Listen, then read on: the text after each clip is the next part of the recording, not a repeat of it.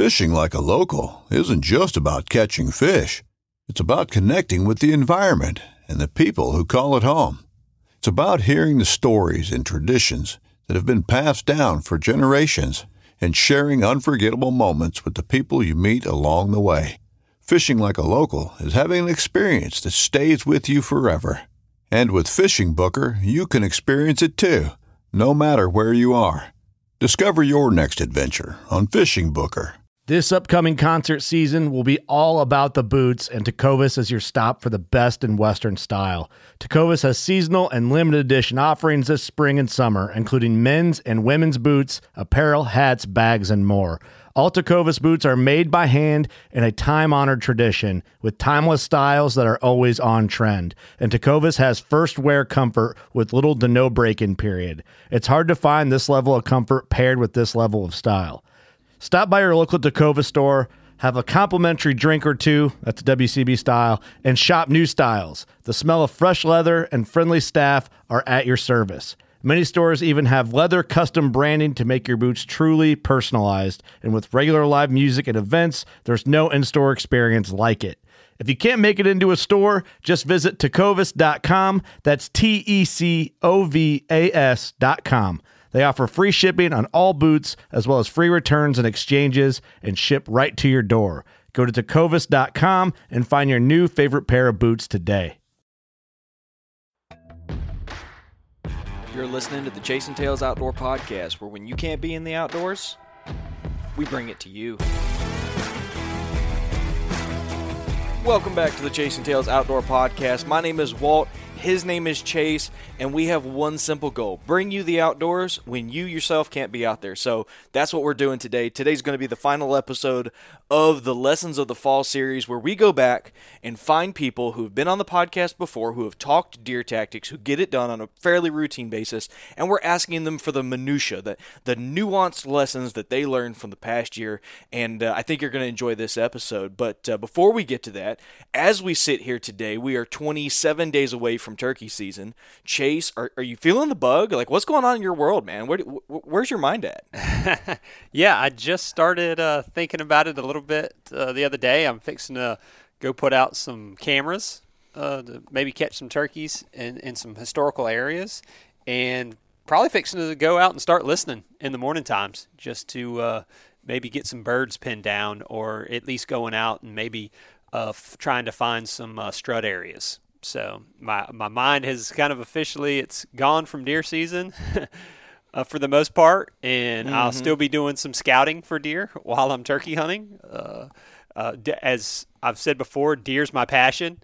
I like to turkey hunt, but if I had to choose one, I would choose deer every day, all day. But I still really like turkey hunting, and I think it's more about just the camaraderie, being able to hunt with people, having a good time, and getting to hear a bird gobble. So if I can get those things during turkey season, I'm happy as can be. Yeah, that's right, man. So we're on obviously different spectrums. I would pick turkey over deer almost any day of the week. But the good news is that means we bring y'all fair and balanced content. Right now, as we approach turkey season, we're still talking about deer. This episode is a really good one. I think there's some interesting lessons that are shared here that are quite unique. We haven't heard them before, and I think it's going to be a fun one. We're speaking with Greg Litzinger, who is an awesome guy. In fact, he was the first public land podcast that we ever did way back in July of 2017, which is just remarkable that we've been on the air for that long. Thank you guys for indulging us that entire period. But yeah, I mean, it's a fun episode. We're getting close to turkey season. You and I have a turkey hunt planned. This will be the first. I think this is true. This will be the first hunt that you and I will be filming for each other. That's got to be true, right? Yeah, the first film for sure. Yeah. How about it? And that's going to be a Patreon-supported event. All the funds that are used for creating that content came straight from Patreon. You know, we talk all the time about how you guys help us do more. We're always going to be doing this podcast. Chase and I really enjoy the conversations. I'm sure our wives enjoy the break from us as well. But we've been spending a lot of money on camera gear, getting set up so that we can go out and document some of these adventures. And so this will be the first time that the adventure as a whole will be brought to you by Patreon. So thank you for all the people who choose to sign up every year. It blows me away. We still have people signing up right now, and for about 15 cents a day, if you want to sign up and support the podcast and help us travel with travel costs and go to do these different hunts and bring it to you, check it out. We do all kinds of giveaways. Like right now, we're giving away the Alps Outdoor turkey vest with some custom calls from Longbeard Life, which should be ready as I'm recording this in about a couple days. I talked to Josh the other day. I'm really excited about it, and that's just one of the ways that we say thanks to you guys for supporting the show. It just helps us do more. I'll be honest with you guys. That's what it does. So huge shout out. In fact, we've got some shout outs to give. How about that? Joseph Bratt, Patrick Coy, Ricky Bullard, and Walter Schubert. Thank you all for tuning in. How about this, Chase? All 4 of those are from Florida. Oh, wow. That's cool. How about it, man? Jacksonville, Newport Richey, Orange Park, and Panama City. Dude, that's cool. Yeah, that's a good little range there. How about it, man? We got the whole. We're locking down this state. Well, that's where we're from, so. Yeah, it's true. I guess it'd be an indictment if we couldn't figure it out, huh? Yeah, exactly. Oh man. Well, and before I blabber on indefinitely, which you guys know I am prone to do, we're gonna go ahead and send you to the show. Thanks for everything that you guys do. Thanks for tuning in, and we got some spring turkey content coming your way soon. Ladies and gentlemen, we are bringing to you what may be the final series of the Lesson of the Fall mini-series, where we look back on the things that previous guests have learned in the previous season. And I reached way back in the archive of the podcast, trying to find just that real unique dude that hunts an area that most people don't talk about.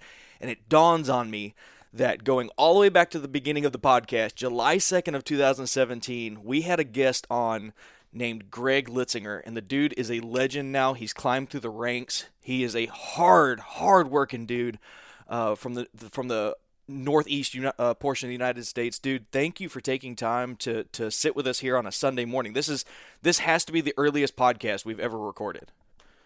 Yeah, that's good. Yeah, it is kind of early for me as well. You got to get in where you fit in, right? Mm-hmm. Yeah, well, I reached out and said, "Hey, man, can I have some of your time?" And you said Sunday morning, and at 9:00. And all right, let's rock, man. We'll send it. Yeah, this is dad life full effect right here. Yeah, man. So Greg hails from New Jersey. He hunts probably some of the most fascinating public land because it seems like you can bait everywhere. The pressure's really high. It's not an area that I think of for big bucks, and yet you hustle really hard to get on them, dude. And I really enjoy following along because you're really transparent the entire time. Yeah, I've been fortunate. Some people say lucky, but just fortunate. I'm a stubborn individual, and I've taken me 20 years to taste success on a big deer. So I like, the old, I paid my dues of shooting dinks and missing and doing everything wrong. And it took me 19 years to shoot, a 120-inch deer. So it didn't come easy for me by any means. No, for sure. It might look it looks like that way to some people now, but it's a lot of lonely sits. Yeah. I don't think anybody who pays attention would ever think that you don't hustle hard and it hasn't been a long journey. I mean, you went on a drought there for I don't want to put words in your mouth, but wasn't it 3 years that you went on a drought? Yeah, it was 3 years. Yeah, I had 2 seasons where it was one season I didn't see nothing worth shooting. It was awful. Another one I couldn't get him on film, 140-inch 10. I could have shot him, but when I was filming a lot, everything had to be on film or it didn't count mentality. And I regret that decision because it took me 10 years to get a deer that big, 9 seasons in that salt marsh to get on a deer that big, and to let him walk kind of I left a bad taste in my mouth as far as self-filming, so I kind of tapered off of filming for a little bit because I'm like, I can't, I don't get paid to film. So it's like, yeah. And I always told myself, because I was lucky self-filming. I got $4 or $5 on film. It was so easy. There was no mistakes. They come in, get on film, and it was like, wow, this is easy. And then it was like the old black cloud. It was just like the camera was just like sticking it to me every once in a while. I'm like, I got to put this thing away because it was making hunting not fun. So I put the camera away and got back to basics. And, and I think this year I'm going to film a little bit more. But yeah, droughts happens. I mean, I've 3 years and I've gone, I think before that was 5 years without shooting a buck, and that was when I wasn't shooting bigger deer. I was just shooting any bucks. So there's been a lot of years where you're just doing everything wrong, and you just it's awful, but that's just nature of the beast, I guess. Yeah, it sure is. Well, speaking of things gone wrong, this podcast is about last year, and maybe not in things that went wrong, but kind of looking back retrospectively and saying, what could I have done differently? So is there anything right out the gate that you want to talk about? Yeah, I would.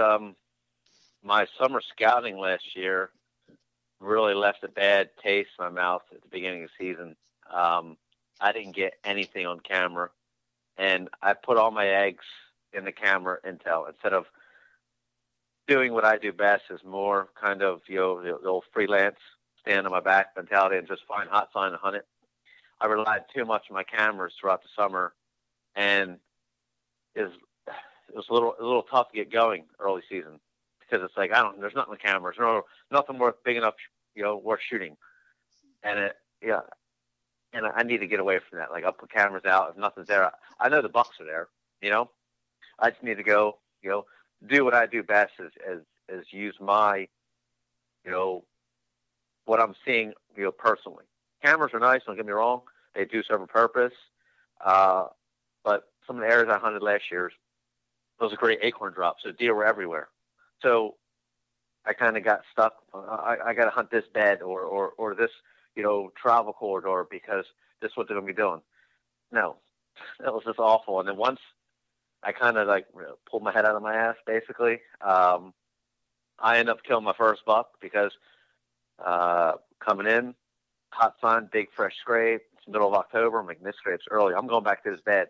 And I remember walking past all this hot sign, acorns, and going past it and be like, oh, what are you, an idiot? Like, go back. And I literally went back and climbed up. I'm like, sorry, scrape. I walked all in it, and I climbed up and ended up, seeing, a fight, of all fight, Texas style fight, ended up shooting a buck. It was great. So I was like, all right, cameras, they serve a purpose, but I do better, on the hoof, so to speak, on the fly.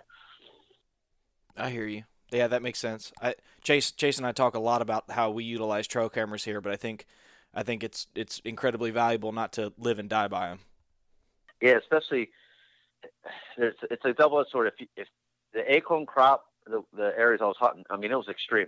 Food was everywhere. So the bedding, not a lot of pressure because it's a 1,000-acre piece. There's 10 people hunting it, but there's food everywhere, acorn-wise and bait pile-wise.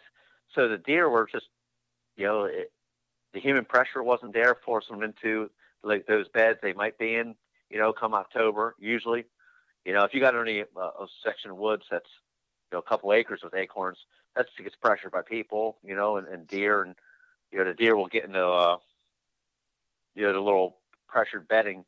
But this year was the exact opposite. Food, there were great browse. It was, should have some really good deer next year because there's a lot of good food. Hopefully. Yeah.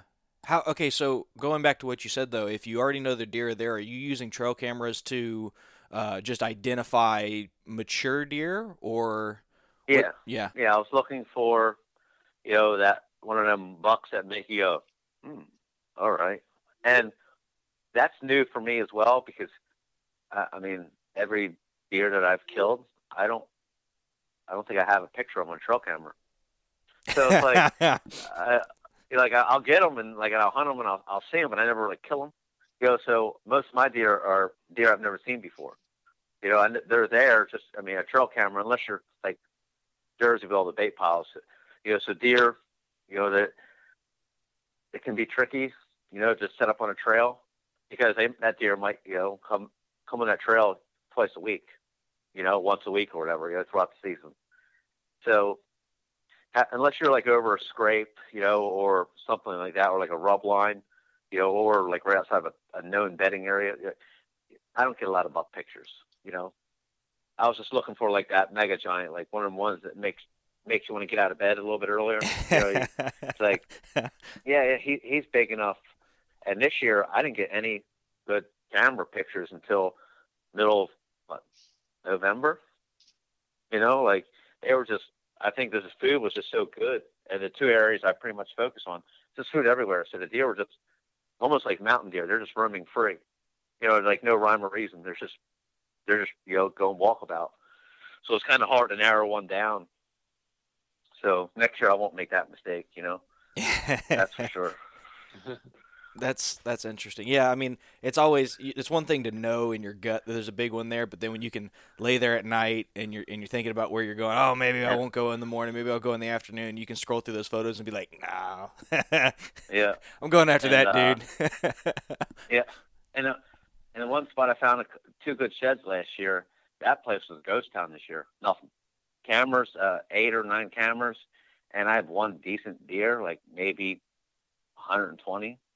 But that place, either they had a great shotgun year the year before and mowed a lot of them deer down, or food pressure. Like, I don't know. I didn't get a lot of people on cameras. I didn't see a lot of bird hunters or anything. It was just an off year. So I spent some time down there, which was not a good idea because, known buck areas were just, rubs weren't there, scrapes were there. So I wasted some times, wasted a few sits sitting there when hindsight, I knew better. But you always go that Hail Mary, like, yeah, this is the day. This is going to happen.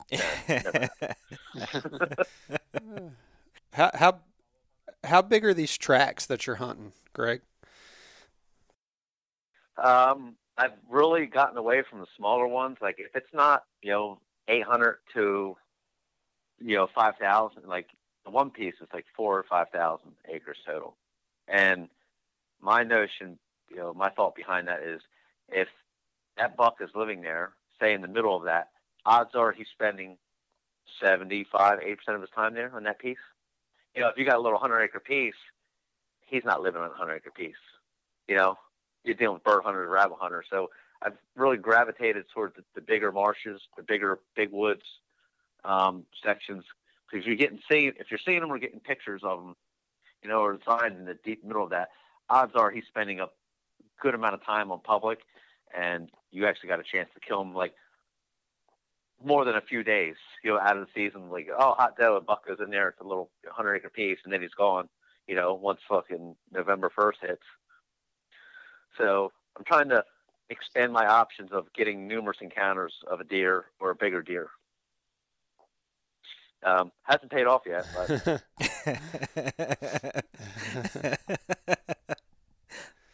yeah, I was just curious. There's so much, pressure from people, and we got a long season, and you got a small piece. Our season starts second week of September all the way to the end of January. Like this deer are just hammered, like for a long time, and they're smart and they're crafty. And if you can't get on some early season in a small acres piece, odds are he's going to come back through there during a rut once or twice. But it's not consistent enough for me to say, hey, I want to sit here like all season long waiting for that one deer, because, well, that's not very cost effective use of my time. Yeah, makes sense. Do you leave cameras on them small pieces still? Yeah, I still do. Like there's a few pieces that the state will plant beans, and the first week you probably have an opportunity at a deer, first 10 days. And then usually it's gone. Not necessarily pressure based, but acorns start dropping across the street on the private, and deer are out of that bean field like later, They're going into beans at dark, and then they'll show up, 25th of October, cruising around looking for does, and then by like middle of October, they're gone. Like middle of November, you don't see them ever again. So the small pieces they can pay off, but everything has to line up perfectly. Like all the ducks got to be in a row. Like boom, boom, boom, boom. If one thing's not in line, it's not happening. I think a lot of people that hunt small woodlots probably can attest to that too. Like in the Midwest, like there's certain time frames when bucks just roll through, and if you're not in the woods those 3 days that he's through there, like then he's like lost for the season basically. How do you balance that? Because my first thought is like, if you have all these small pieces and you're running trail cameras, how are you like? Are you just kind of like throwing darts at the map basically on where you've had activity in the past, or? Yes, like I'll scout them, and like the small pieces are neat because they're quick to scout. 4 hours, you pretty much scouted the whole thing, and you look at the roughs, like all right, roughs are still there, scrapes still there, and you pop in, around middle of August, and usually you can kick a buck up, or put a camera, you can check something in the bean field, but pretty much it's historical data, and I don't really do on the small pieces. I mean, I've done it a few times where I've had some success, like randomly driving down the road, see a hunting sign, I'm gonna hunt here, and you see a deer. Oh man, this is great, and you never see a buck after that. I've had that a few times where it's like you hit it just right. You're like, oh man, this place is gonna be on fire. Nope, it's not on fire. It's the exact opposite. It's ice cold. I was just there when that buck had to come through that day. That's funny, man. So it's basically educated guessing, but you're not investing too much time in one area. Like how many times before you quit hunting it? Like now, because I'm old and smart, kind of. I'll give it like two or three sits. And Gotcha. I'm out. 10 years ago, 15 years ago, I'd hunt the shot. Like I would just keep at it because I'm like, he's gonna come here sooner or later. Yeah, and they never do. So it's like, and when it's not too bad when I was single and I have like time to waste, but like now being a dad, a husband, like the time is like I literally have to be selective when I'm in the woods. And as some of your listeners know, like I'm not a very good rut hunter, and it's funny now that I'm a dad and a husband, like I've becoming a better rut hunter because my odds are increased certain times of the year, and usually that's late October, November. So it's like I've kind of transitioned from a early season killer to a November killer because my odds are increased. Because I'm not sitting in the woods every day after work. Like I'm losing that time in the woods to, all right, I got these 3 days to hunt, okay? Because even if I take a week off of work, I'm not hunting sundown. Like I can't, unless I'm like going like locally, like, all right, I'll hunt in the morning here. All right, Wednesday I'll hunt in the evening. So even if I take a week off, I'm not hunting full days, half a day here, a couple hours there. So rut hunting when you're married with kids, that's, seems to be where it's at.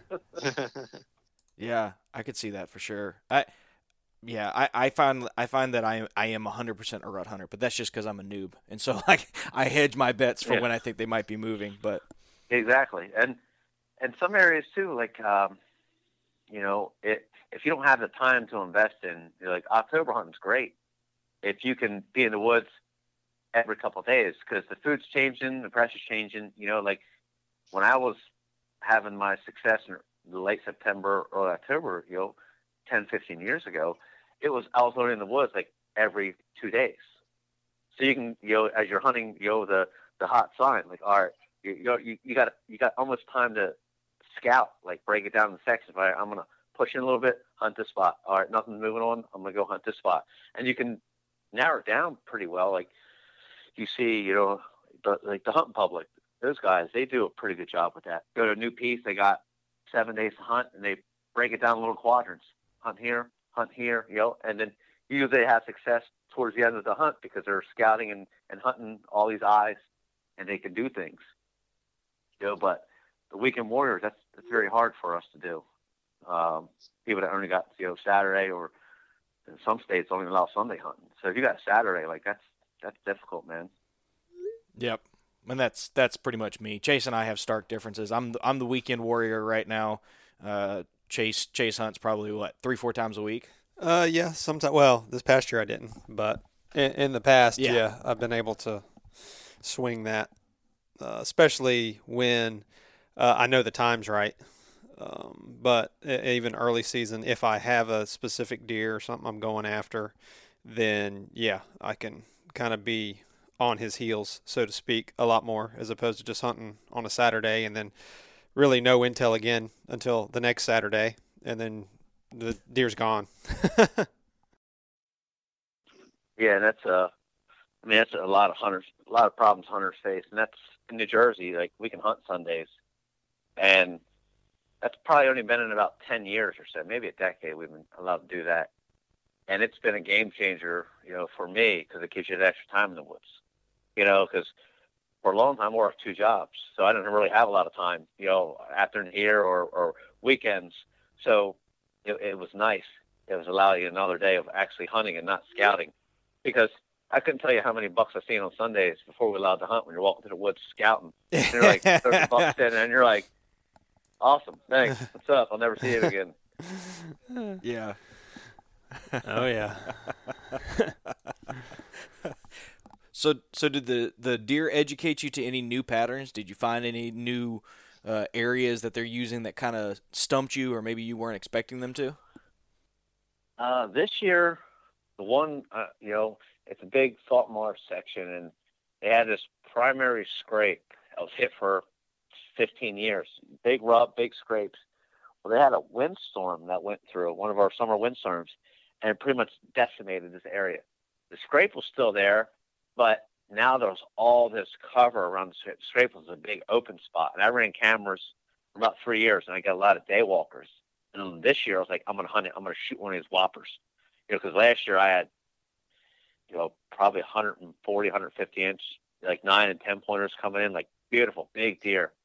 And this year, blowdowns pretty much destroyed that, because I don't know if they felt they felt, like they were in danger, being real tight in that cover. I don't know, usually, but it's so far away from human presence, like they don't need to walk in cover, because it's out there. Like it's a mile, as per Onyx, it's 1.17 miles.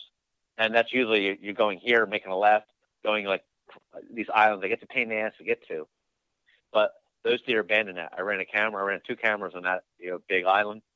Nothing. And I was scouting.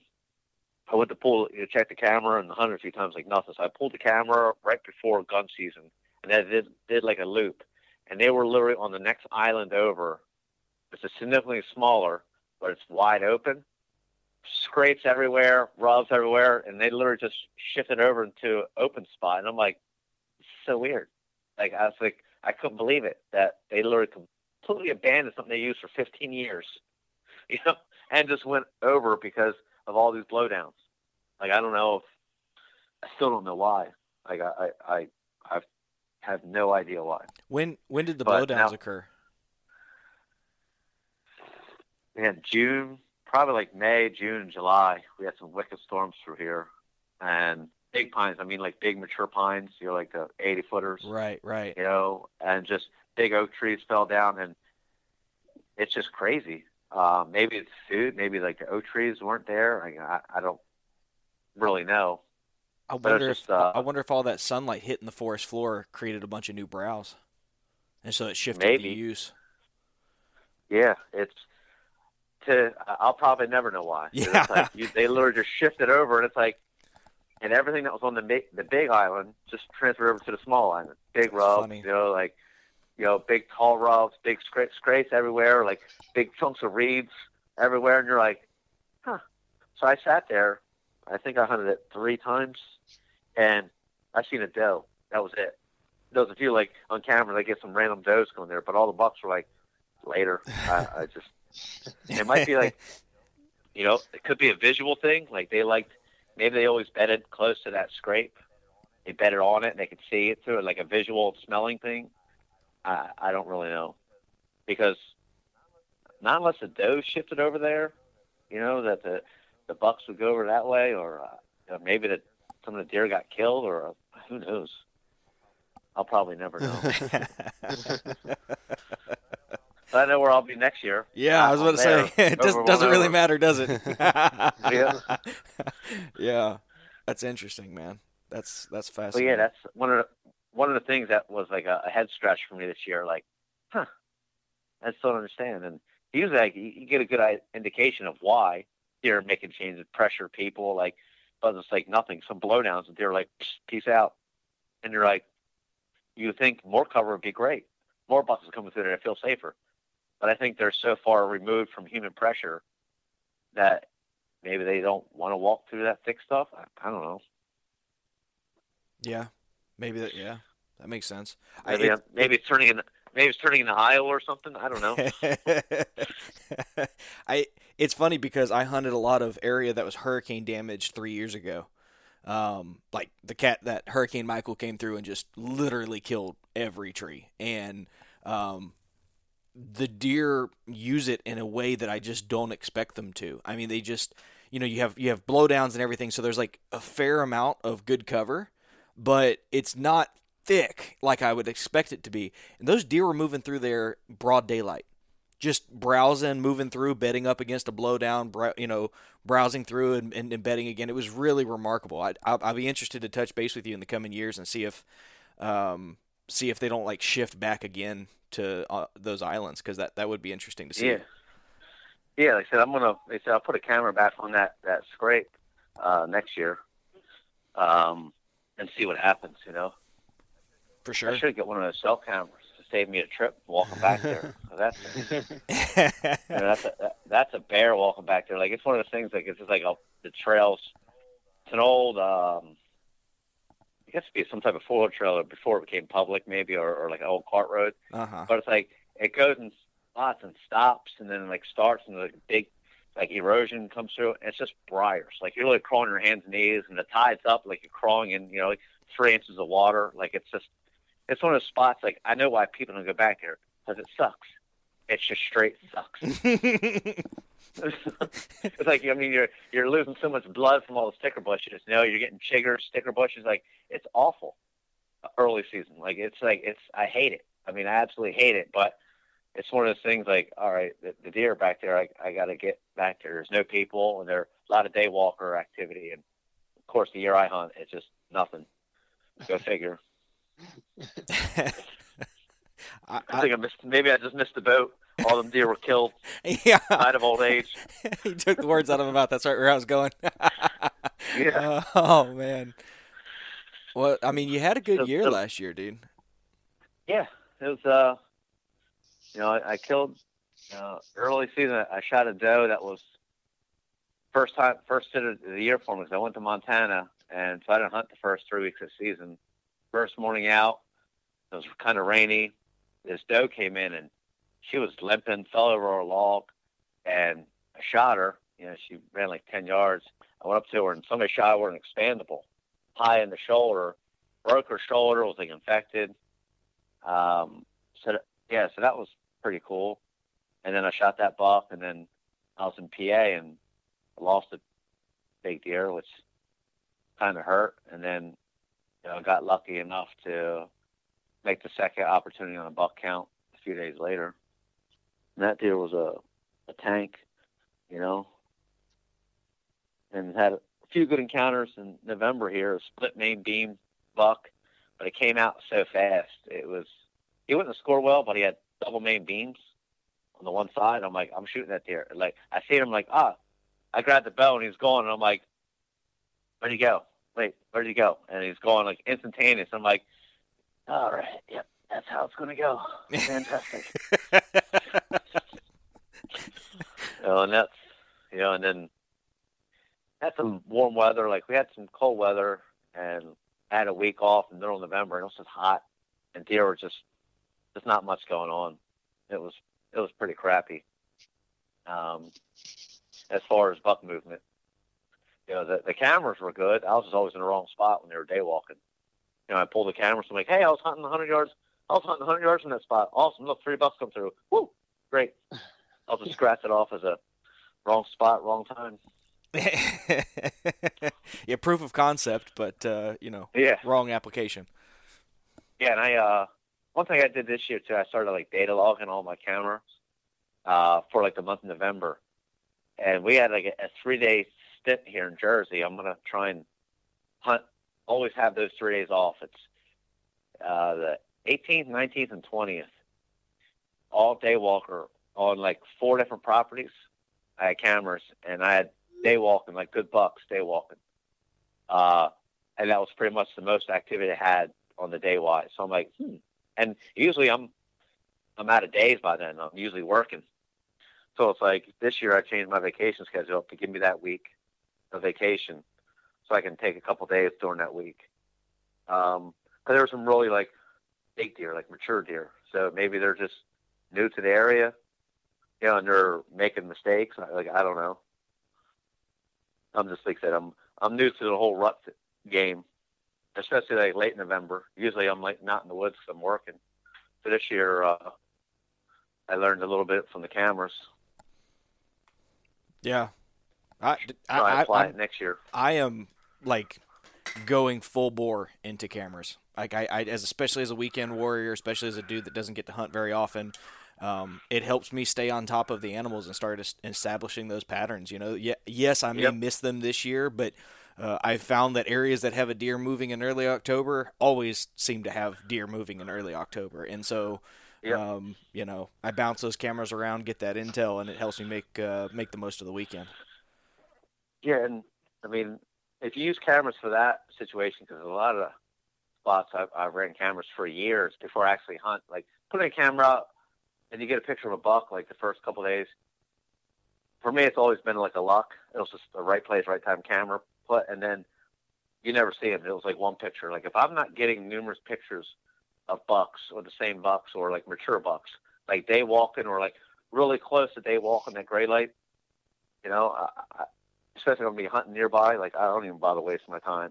2 a.m. pictures in a spot that I've like over a scrape or like out of a bedding area, I'm not even going to waste my time. And that's where cameras come into play. Like you can just eliminate it. Like, all right, historically speaking, this spot's awful.